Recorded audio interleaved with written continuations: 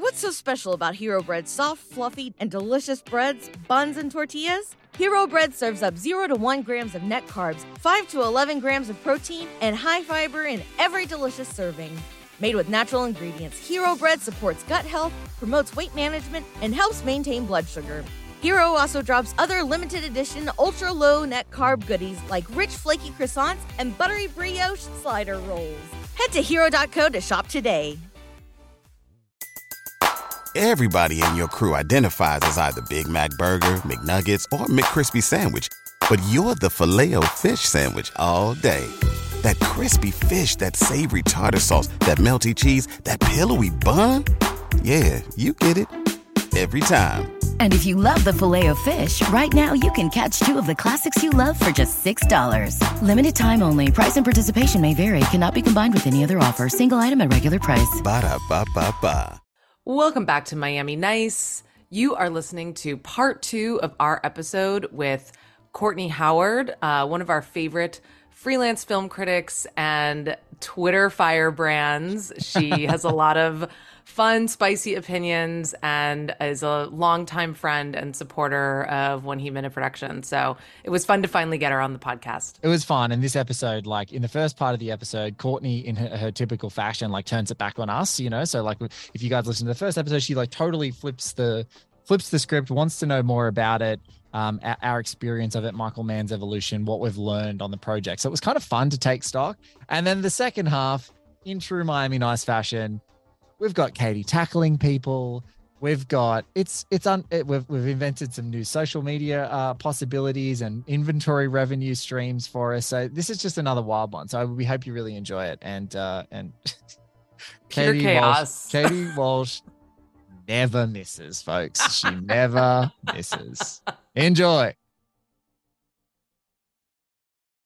Who you know fresher than whole? Riddle me that. The rest of y'all know where I'm lyrically at. Can none of y'all mirror me back? Yeah, hear me rap, it's like hand G rapping his prime. I'm young H.O., raps Grateful Dead. Back to take over the globe, now break bread. I'm in Boeing Jams. I don't think it's ever been really explicitly talked about, or he's very explicitly said what happened. It just was time. And so I guess what we've learned from the show and talking to the different people who've actually been part of it, and especially talking to some of the journos who covered it, our Kim Masters episode was so fun. I just think that like it's so important for the context. Like Collateral was some gigantic success, and I think that that's why we've started to be drawn into Collateral conversations and Collateral confessions, digressions on this show, is because that's what we just keep seeing, the connective tissue. And when we started to speak to people like Elliot Koretz, the sound designer and stuff, it was like all these logical steps happened where it was like robbery, homicide, Collateral, robbery, homicide division.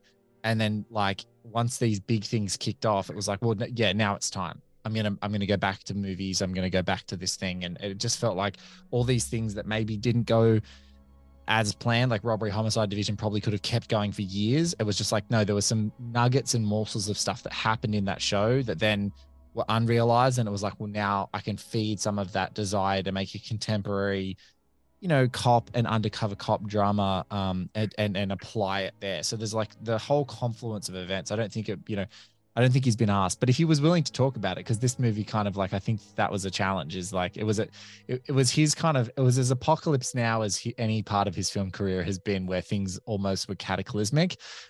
So yeah, other than The Keep, but that was such an unfortunate one because their visual effects designer passed away and then the studio took it over, but he didn't have the cultural clout and capital that he did later in his career. So always I also think it's interesting when you think about like how many films he's had in development or projects that he's wanted to do. And I think every auteur filmmaker like is very thoughtful about the stuff that they're developing. But I also think that as soon as someone hands them a check and says, what are you going to do with this? And you're like, I got this Miami Vice idea, or, and Jamie Foxx wants to do it.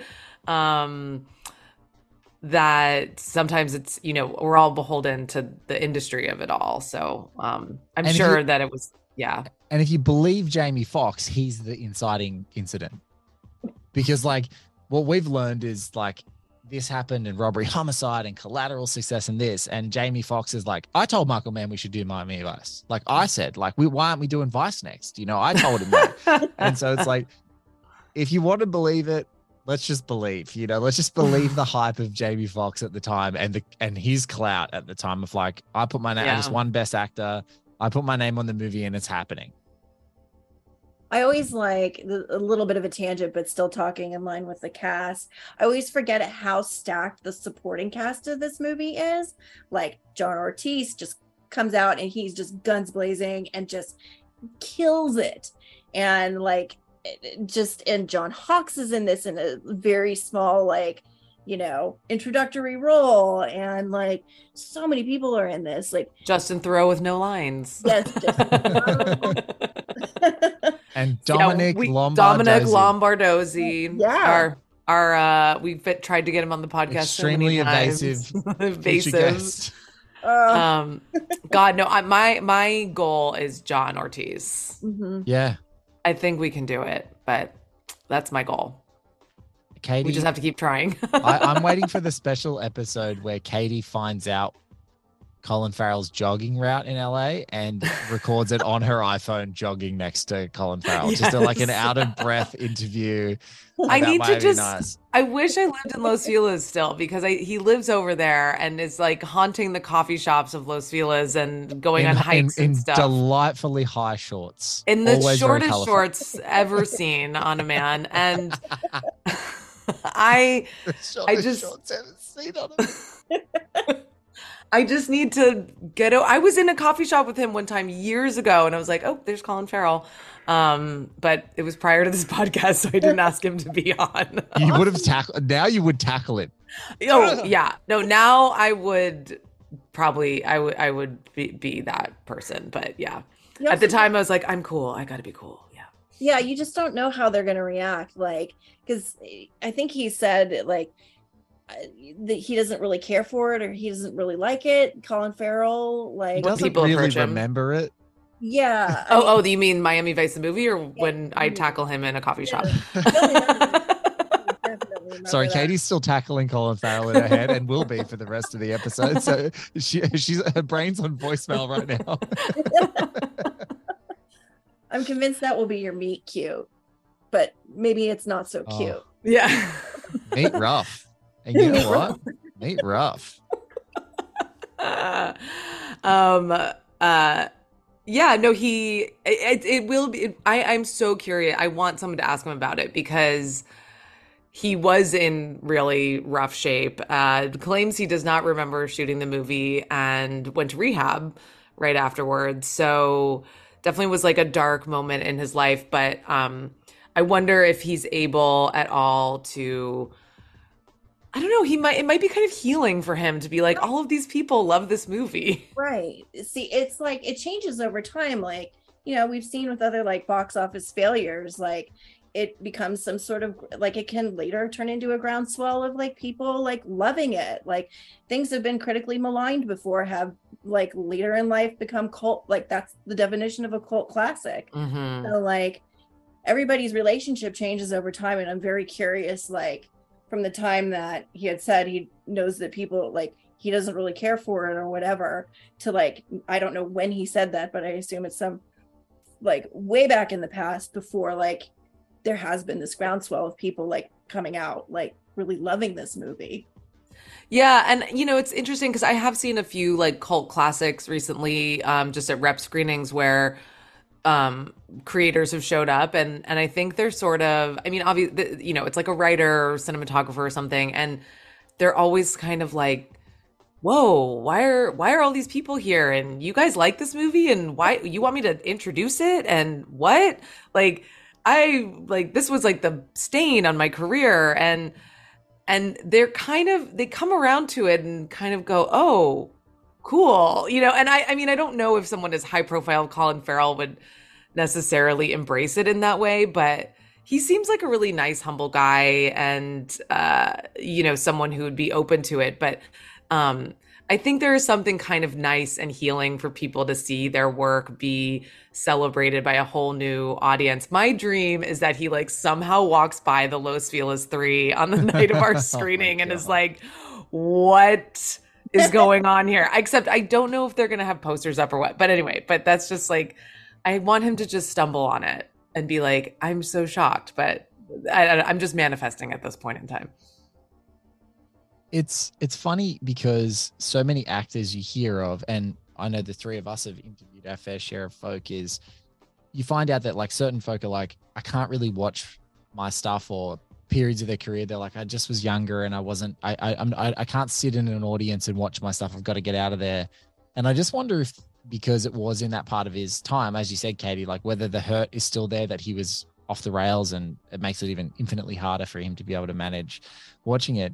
But I also then think it's like, you know, that crazy Shia LaBeouf video or movie where he like watches all of his own movies. I feel like Colin Farrell at that time, it's like, it would be such a treat to like put a camera on him, like a night camera, so it's not distracting him while he's watching, and just to have him watch it, because it's like, if he genuinely doesn't remember it, and he probably hasn't gone, he's not like us, he's not going back and revisiting it.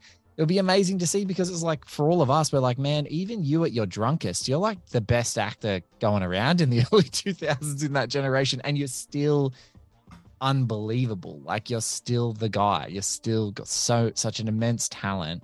And at that time, he was just peerless. And that was, that was one of the reasons why the entire movie was fraught from the get-go, is because Jamie Foxx puts his name on it, Michael Mann puts his name on it, the brand of Miami Vice comes on, and then the hurricane of literal hurricanes that came onto the film, but the hurricane of Colin Farrell came and took the movie over, because he was the coolest man on the planet at the time.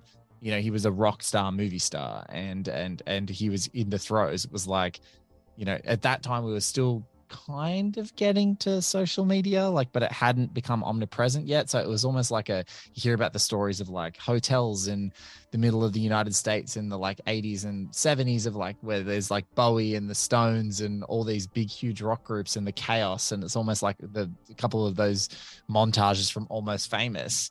That's what it feels like this movie was at that time. And then social media was here and it was all over. Mm-hmm. It was a period before iPhones could record celebrities' every moves in Miami nightclubs. What an iPhone! What a couple of reels would have seen back then, Yeah. Jesus. I mean, they had the tabloid. I mean, he was dealing with the tabloid culture of like. Yeah, that was really bad. Like that was really all at the height. And I'm always very curious, like.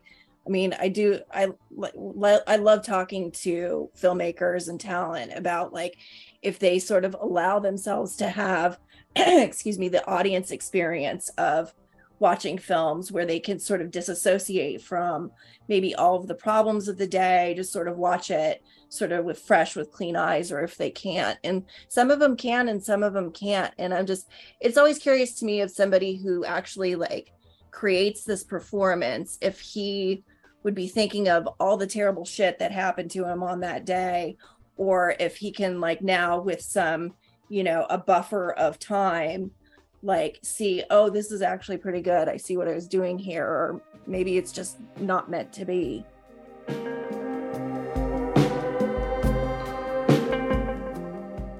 We'll be right back after this quick break.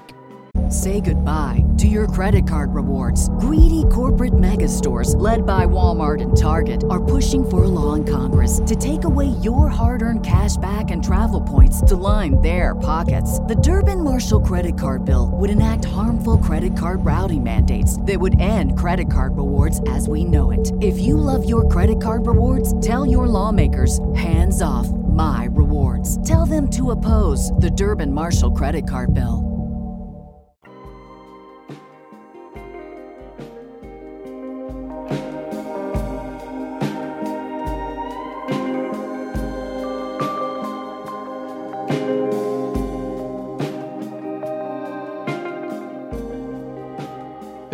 There's two things I want to talk to you about, Courtney. One of them is, to your point right now, is there's that great story about Stanley Kubrick filming Eyes Wide Shut, right? And he's filming Tom Cruise and Nicole Kidman, and he's with them. It's the longest production ever. It's like a 2-year, something like 500, 600 day production. It deferred things like Mission Impossible 2 and other things because it just kept going, and they were so committed to working with him. And scrutinizing and interrogating two people's real marriage is what we can, when we go back to it now in 2023, you look back and you're like, this is so fascinating. Like, it was incredibly fascinating at the time, but people thought it was like, you know, bloated, and people thought it was abstract and they weren't into it. But it's like, I think, again, that's a movie, because it's Kubrick, people go back and keep watching it and try and find something in it. And so you watch it and you're like, God, isn't this just such a guy who's like psychoanalyzing a real life crumbling marriage and two huge egos that are working in sometimes chorus, but often competition with one another. So it's an incredible like dynamic. And I feel like almost when you were just talking about that, it's like Michael Mann could never have anticipated, other than knowing that he was a good actor, that there's all this other stuff. And maybe there's so much of that extra that we can read into the performances, or the depths and the bowels of the pain that he's feeling, that's just all there. And so like sometimes putting the camera on him, not only is he the coolest guy in the world, but there's so much inner turmoil that's real and tactile, and you can feel it, that it's like, oh my God, like it becomes the most fascinating thing of all time. And we get to then go, all right, we know the historical context of him and we know this, and you keep going back and you can continue to marvel at it. But there was one thing you said earlier, when you're Michael Mann and you're making, and Katie and I have kind of come to it, like, without saying it's a dirty word, but like, Mann makes guy melodramas. Like, they have action, but love and relationships and human emotion and human drama is ultimately the peak of what he's doing. And then he'll couch it in a biopic, or couch it in a really phenomenal, like, you know, one night only genre engine, or he'll catch it in this, you know, TV remake. But they're all big melodramas. And so I think also there's that whole thing of like, when you pair all those things together, it gets to this level, it gets this like frequency of perfection that like is almost accidental, or like you can't write it down. You can't go and get me an actor that's going to look as much in pain and as hot as Colin Farrell. Like, you can't make that up. You know, you can't make it up. You can get a hot guy, you get a great actor, you can get someone who's going through it, but you can't bottle the lightning. And that's what this movie is to me. He's just bottling lightning in so many ways. He needs Colin Farrell's expressive eyebrows and his sad puppy dog eyes. Aspirational eyebrow work from Farrell. Yeah. But I also think, you know, it's like they're male melodramas, but they're like masculine melodramas, but they're like masculinity melodramas, because I think he's dealing with like the idea of men and masculinity and whether or not it's okay to have feelings, and, you know, how you subsume some of that into your work, rather than, you know, go to therapy. No, I'm just kidding. Men would rather do a heist than go to therapy. Men would rather go undercover. Men would rather seduce a drug kingpin. Men would rather seduce a drug kingpin's woman than go to therapy. Yes. Yeah. Yeah. These are all shots fired, and they're all headshots over the Pacific Ocean to me right now. Thank you, everyone. Yeah, I hear you. And my co-host is chuckling. Absolute headshots. Men would rather do a podcast about a movie than get therapy. I hear ya. I hear ya. Somewhere Maria Lewis is howling in laughter and she doesn't know why.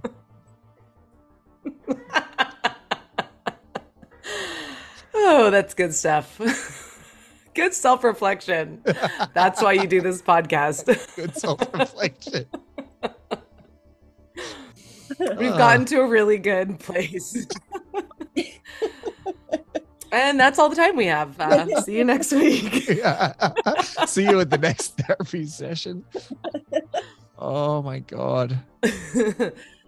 So Courtney, do you have any movies that you think would pair perfectly with Miami Vice 2006? Well, movies, I sort of think like you could pregame this with an episode of the TV show. And my favorite episode of the TV show is Smuggler's Blues from season 1, which has the theme song Smuggler's Blues by Glenn Frey, who's also in the episode. That's directed by Paul Michael Glaser, who's Starsky from Starsky and Hutch. And he did he directed lots and lots of television. But I think that's a good pregame to this. And it touches on sort of a lot of the themes and sort of narrative of the movie. And Richard Jenkins has a small role in the episode too. Oh, fun. That's great. With dark hair. Interesting. Yes. I was like, oh, that's young Richard Jenkins. I always feel bad for those guys who you quintessentially grow up with baldness, because like as soon as they have hair, you're like, is that a wig? Like they always just look so bizarre. You're like, is that a wig, Richard Jenkins? Like, come on. But if I had to choose a movie, I would say you could pair it with any of Michael Mann's movies. Like Collateral is always a good time. Heat is always a good time. Like, I mean, you could watch all three of those just on loop. Like, that would be a dream. True.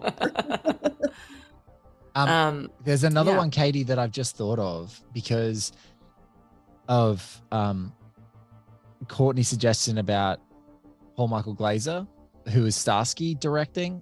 The Miami Vice TV show, which if you listen to the last couple of episodes we've talked about quite a bit, has one of the most amazing collection of directors. So lots of people who went on to make films and stuff like that. So if you just want to go and look at the list, you know, Ferrara, and it's just like that on the list, there's huge people, but one of the huge directors, one of the big directors is also a great actor. And someone I've spoken to in the past is Bill Duke, who has an immense level of respect for Michael Mann. And I think Deep Cover, his incredible movie with Lawrence Fishburne,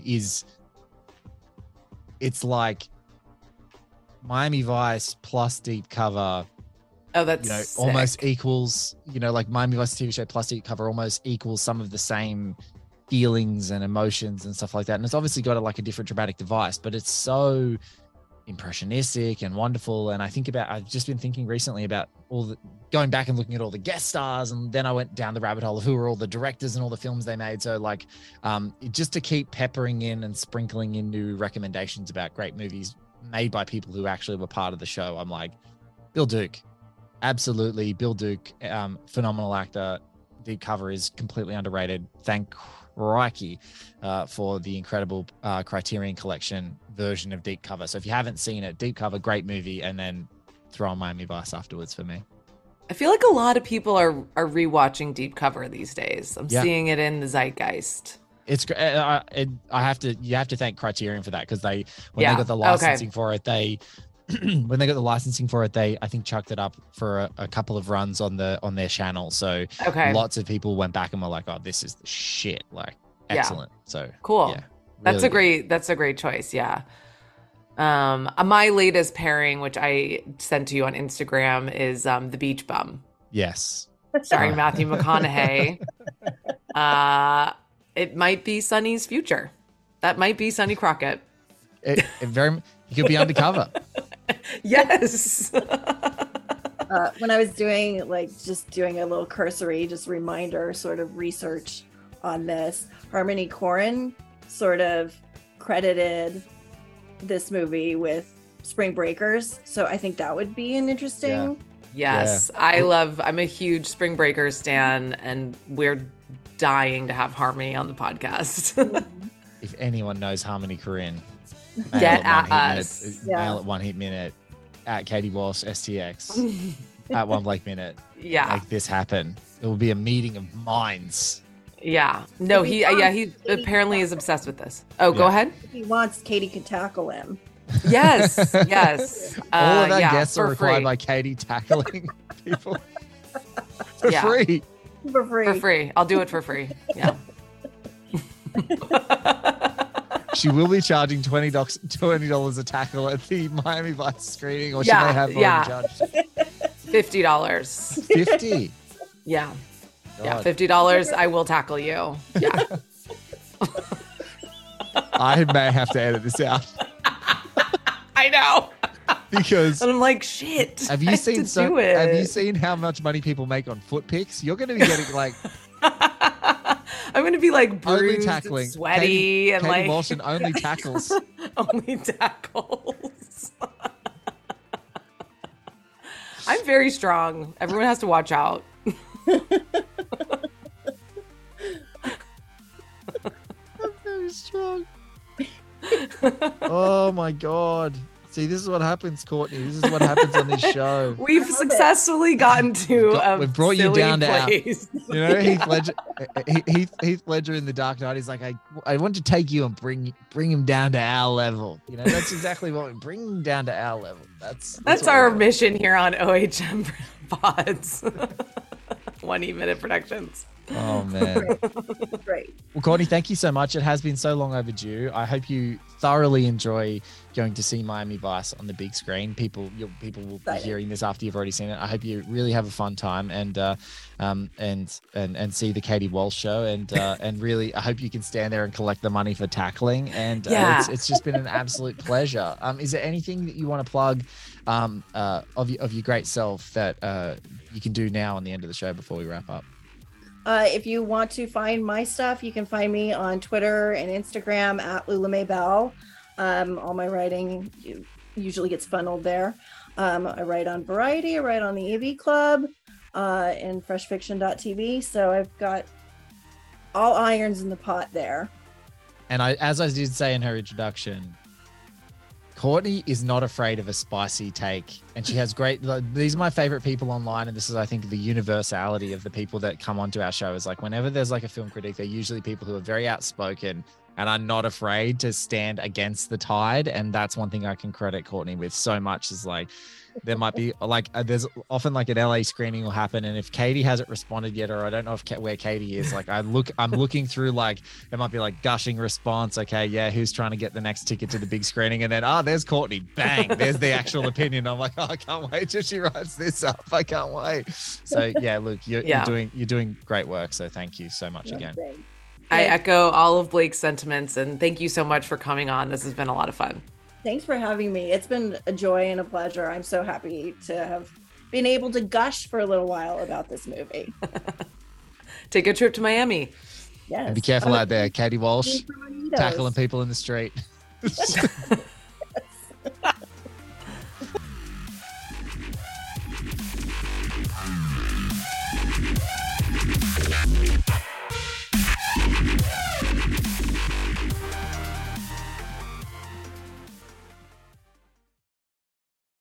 Say goodbye to your credit card rewards. Greedy corporate mega stores, led by Walmart and Target, are pushing for a law in Congress to take away your hard-earned cash back and travel points to line their pockets. The Durbin-Marshall credit card bill would enact harmful credit card routing mandates that would end credit card rewards as we know it. If you love your credit card rewards, tell your lawmakers, hands off my rewards. Tell them to oppose the Durbin-Marshall credit card bill.